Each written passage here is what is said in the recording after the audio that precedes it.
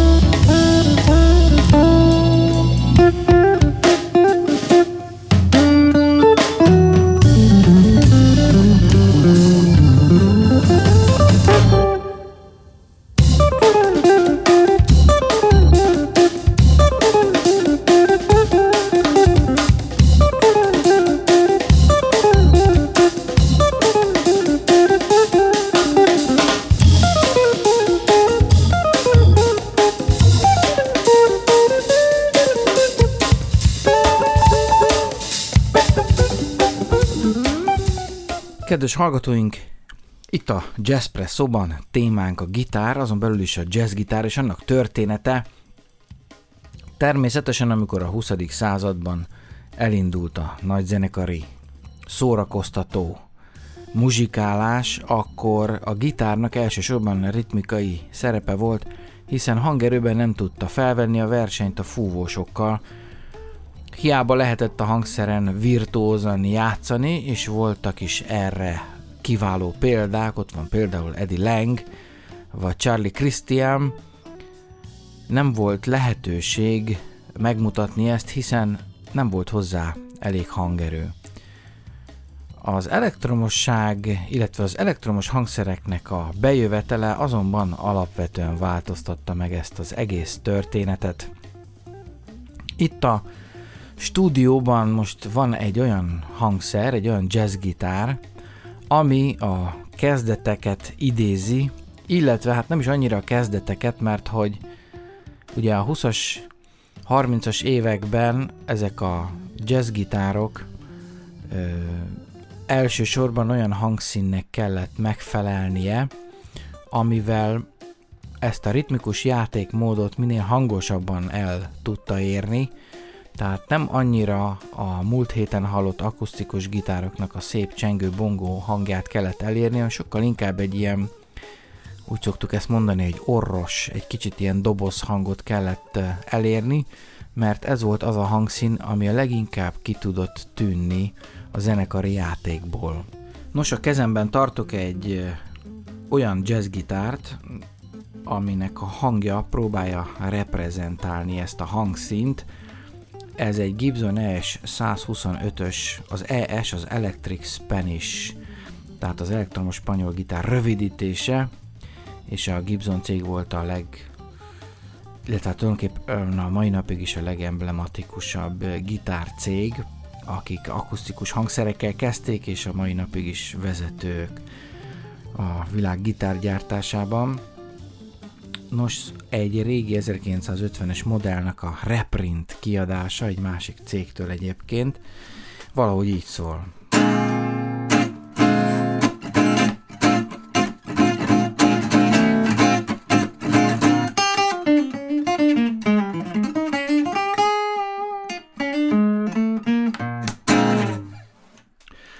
Lehet hallani ezt a doboz hangot, és akusztikusan, elektronika nélkül szól így a hangszer, és amikor ezt a gitárt, ezt a típusú hangszert elkezdték felszerelni elektronikával, tehát ezekkel a hangszedőkkel, akkor teljesen más hangot kapott. Most ennek a hangját is hallgassuk meg.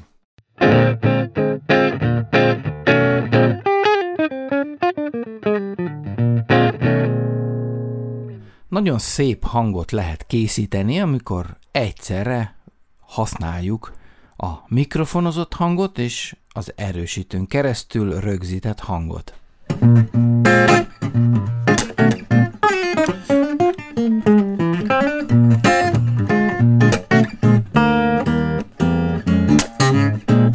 Az első felvételek, amelyeket jazzgitárosokkal rögzítettek, azok még elektronika nélkül készültek, tehát mikrofonnal vették föl ezeket a hangszereket. Most hallgassunk meg egy felvételt Eddie Lang-től, aki az első jazzgitárosok között van, akiktől fennmaradtak felvételek. A most hallható felvétel 1927-ből van. Hallgassuk meg!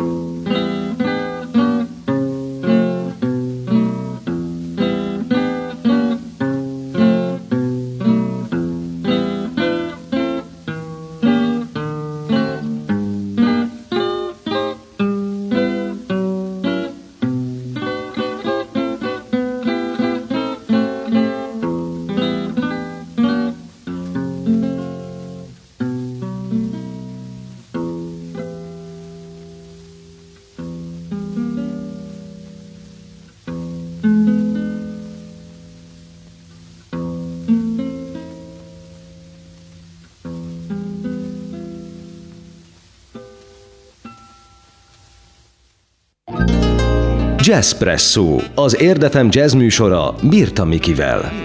Ez a felvétel inkább hasonlított egy klasszikus zenei darabra, mint sem jazzre, de Eddie Lang izig-vérig jazzgitáros volt. Most hallgassunk meg egy másik felvételt tőle, ahol viszont duóban játszik, Frank Signorelli zongoristával, és ez a felvétel New Yorkban készült 1928. március 29-én.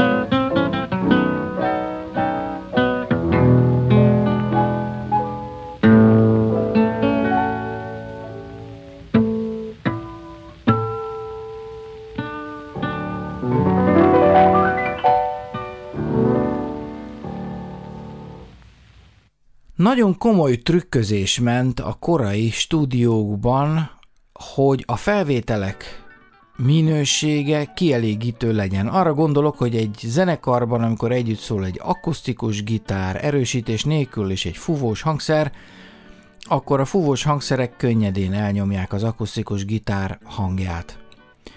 Ezért nagyon komolyan kellett trükközni, hogy a hangrögzítő eszköz, a mikrofon körül a zenészek úgy foglaljanak helyet, hogy a felvételen nagyjából egyenlő arányban lehessen hallani minden hangszert. Ezért, ha most magunk előtt látnánk egy stúdiót, ahogy ezek a muzsikusok ülnek a stúdióban, bizony elég furcsa elrendezést láthatnánk, mert esetenként a fúvósok egész hátul vannak, és a gitáros pedig közel ül a felvevő eszközhöz. Mindezek ellenére is hallatszódni fog a következő felvételen, hogy a fúvósok mellett mennyire halk az akusztikus gitár, és amikor épp a fúvósok nem játszanak, akkor mennyivel kiegyenlítettebben szólnak a hangszerek, és mennyivel jobban érthető a gitár hangja. A következő felvétel Eddie Durhamtől van, a Hit in the Bottle-t fogjuk most meghallgatni. Ez a felvétel 1935-ben került rögzítésre.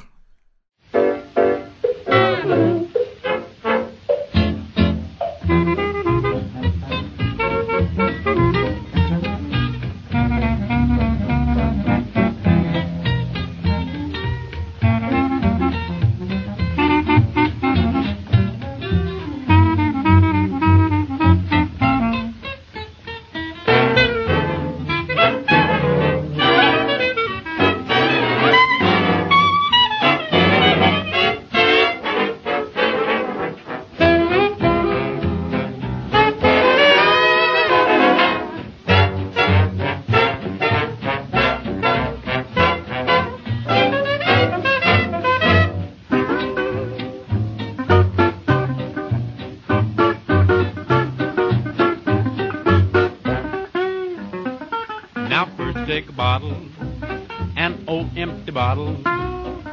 Then you find a level place, point floor to place that bottle.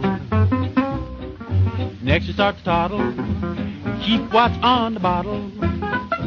Then you step around a bit, be careful not to hit that bottle. Whoa, just like a clown, start messing around. Keep going to town. Then you make a break and you wiggle like a snake that's hitting that bottle. It's easy to do, 'cause everybody hits the bottle.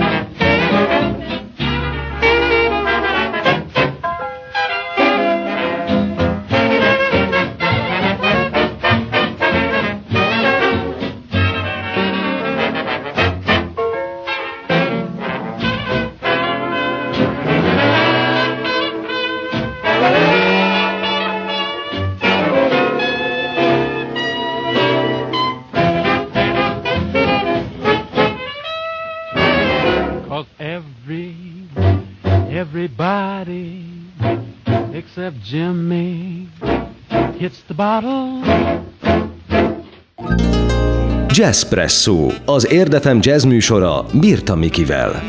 Kedves hallgatóink, itt a JazzPresszóban témánk a gitár, és a korai jazzgitárosokat hallgattuk, akik még akusztikus körülmények között tudtak csak játszani, és ez a technikai probléma be is sorolta őket a ritmus szekcióba, nem tartották szólisztikus hangszernek a gitárt ebben az időszakban. Hiába gondoltak a gitárosok mást, hogyha egyszerre nem hallatszott, akkor bármennyire is jól játszott valaki, ez nem tudott érvényesülni zenekarban. Nos, gyökerestől változott meg a helyzet, amikor ezeket a hangszereket már ki lehetett erősíteni, és ennek a korszaknak úttörője volt Charlie Christian, ő volt az első világhírű gitáros, aki azzal a szólójátékkal szerzett magának hírnevet, amit természetesen már az elektromosság megjelenése előtt is birtokolt, de ez számára meghozta azt a sikert, hogy végre előléphetett a hangszer, mint szóló hangszer, és ez pont abban az időszakban jött, amikor a jazzben elindult a bebop, és meghozta azt a hatalmas forradalmat, ami a mai napig is érezteti a hatását ebben a műfajban. Úgyhogy most hallgassunk meg egy felvételt 1941-ből, Charlie Christian elektromos jazzgitáron játszik.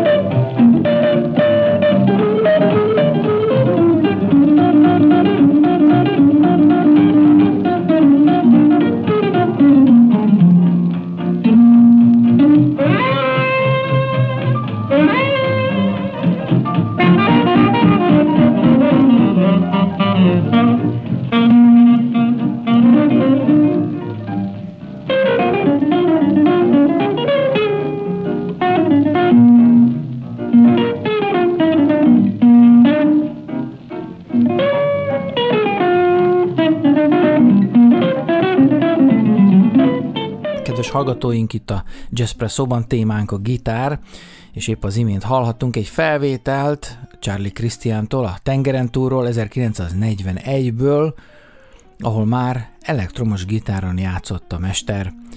Ezzel párhuzamosan Európában is fantasztikus gitárosok indulnak világhódító útjukra. Itt Django Reinhardtra gondolok, aki világhódító útjára indította a manus jazzt, amit egyébként az ő nevével is szoktak fémjelezni, a Django jazzt. Most hallgassunk meg Django Reinhardtól egy felvételt, ahol szintén még akusztikus gitáron játszik.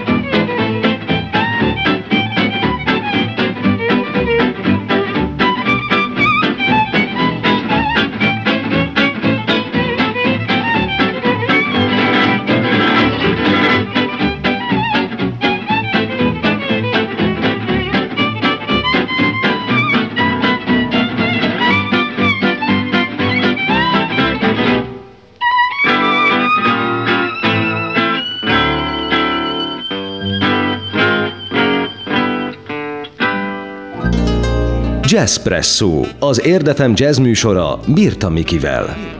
Kedves hallgatóink, itt a JazzPresszóban témánk a gitár, és a 20. században az elektromosság, az elektromos gitár feltalálásával egy forradalmi változás indult be a zenében, amit a beat korszak jelez a legjobban, a hippie korszak, aztán beindult a rockzene, és gyakorlatilag ma a világon az egyik legnépszerűbb hangszer a gitár, és azt hiszem, az a tény, hogy elektromos gitárt tudtak építeni, ez a tény alapvetően változtatta meg a hangszer szerepét a társadalomban. Na, kérem szépen, a jazz műfajában is komoly változások jöttek, de még mindig a beat korszak előtt vagyunk, és most egy másik fantasztikus jazzgitárost fogunk meghallgatni, aki olyan legendás zenész, hogy a ma élő nagy legendák példaképe ő pedig nem más, mint Wes Montgomery, aki egy egészen speciális technikával kezdett gitározni, ami ma már kifejezetten jazz játékmódnak tekinthető. Nevezetesen ő nem használt pengetőt, hanem az ujjával, az ujjbegyével játszott, és tette mindezt úgy, hogy nagyon virtuóz volt. Most megpróbálom önöknek bemutatni, hogy mit is jelent ez pontosan hangzásban. Ahogy Django Reinhardt felvételen is hallhattuk, amikor pengetővel játszik valakinek ilyen nagyon kopogós hangja van, amikor valaki ujjal kezd játszani, akkor pedig nagyon puha lesz ez a hangzás.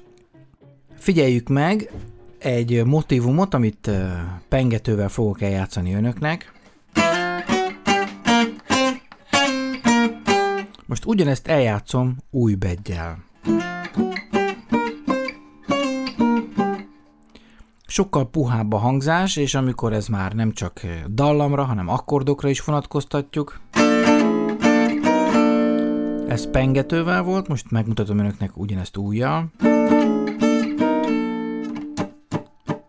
Ez a puha hangzás, ez egy jazzes védjegy lett a játékmódban, nos ennek volt nagymestere Wes Montgomery, tőle hallgassunk meg most akkor egy felvételt.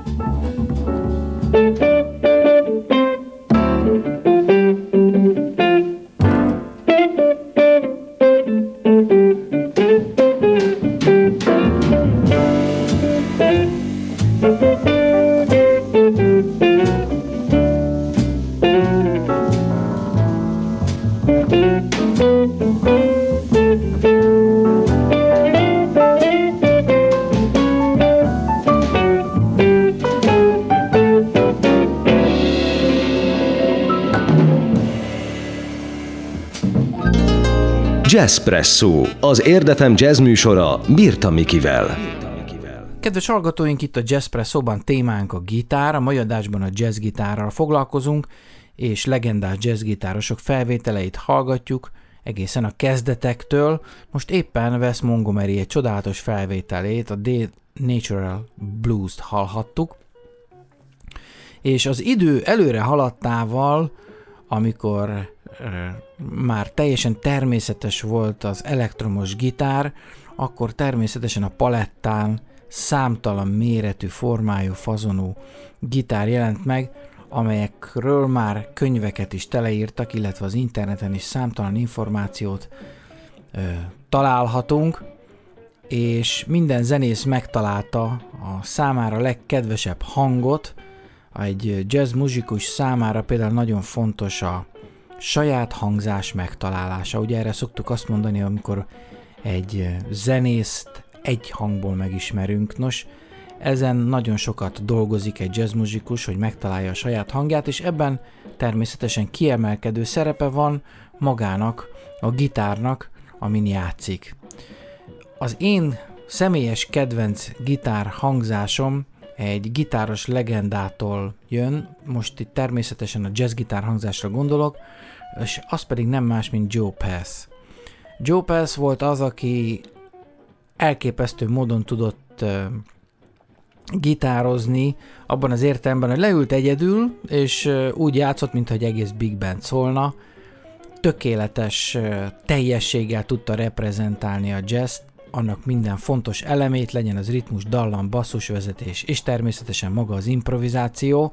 Mindezt játszik könnyedséggel, de hát valójában ebben elképesztő munka lehetett, és az a hangzás, ahogyan Joe Passnek szólt a gitárja, a számomra legkedvesebb, ugyanis félig akusztikus, félig pedig elektromosan szólt a felvételeknél, és ennek a kettőnek az egyvelege az, ami egy csodálatos hangzást hozott létre. Joe Pass is játszott ujjal, sőt körömmel is, és pengetővel is, ezt akár egy szerzeményen belül is tudta változtatni, tehát hogy a szerzemény bizonyos részeit ujjal játszotta, majd egy bizonyos résznél fölvette a pengetőt, és úgy folytatta tovább. Úgyhogy most hallgassunk meg egy Joe Pass szóló darabot, hallgassák, milyen szépen szól a gitárja.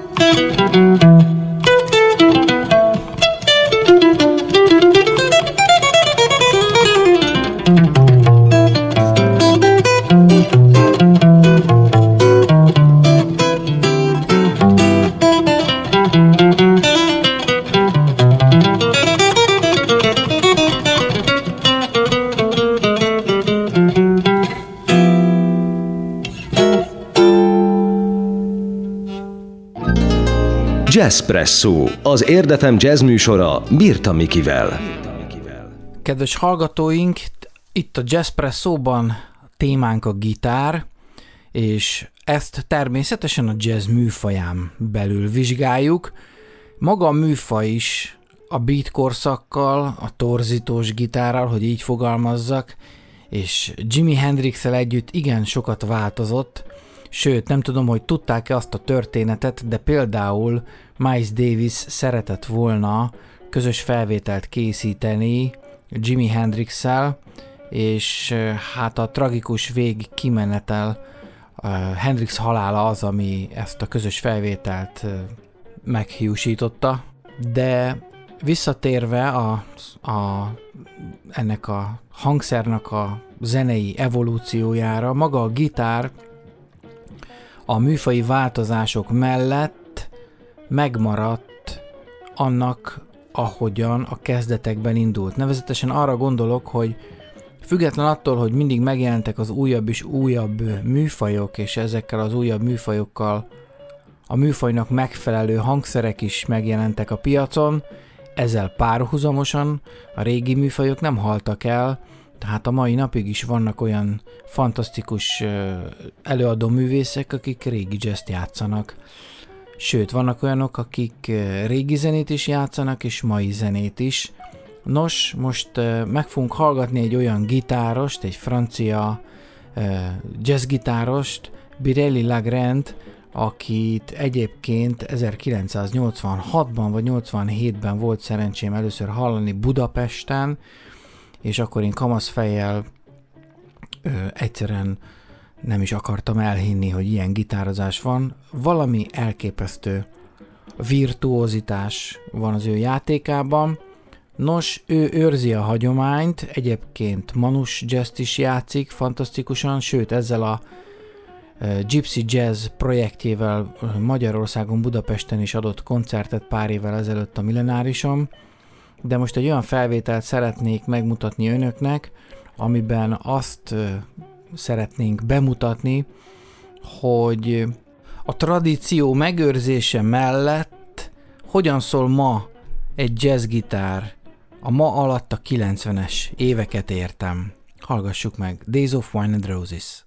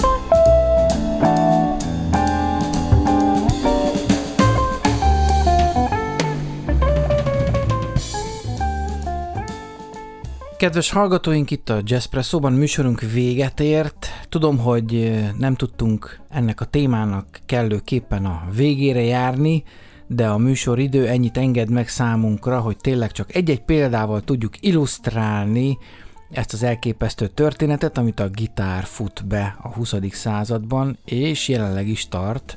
Megköszönöm megtisztelő figyelmüket, ha kérdésük vagy kérésük van műsorunkkal kapcsolatban, kérem írjanak nekünk a jazzpresszó@érdefem.hu e-mail címre. Ránk következendő héten is folytatjuk tovább témánkat, a gitárt, és elővesszük a lap gitárokat, a beat korszakot, illetve azt, hogy ez hogyan változtatta meg a jazz műfaját, milyen gitárosok, milyen gitárhangzások jöttek elő. Ezekkel fogunk foglalkozni, kérem tartsanak velem akkor is. Elköszön a szerkesztő műsorvezető Birta Miki, a viszonthallásra. A JazzPresszót, az Érdefem jazz műsorát hallották.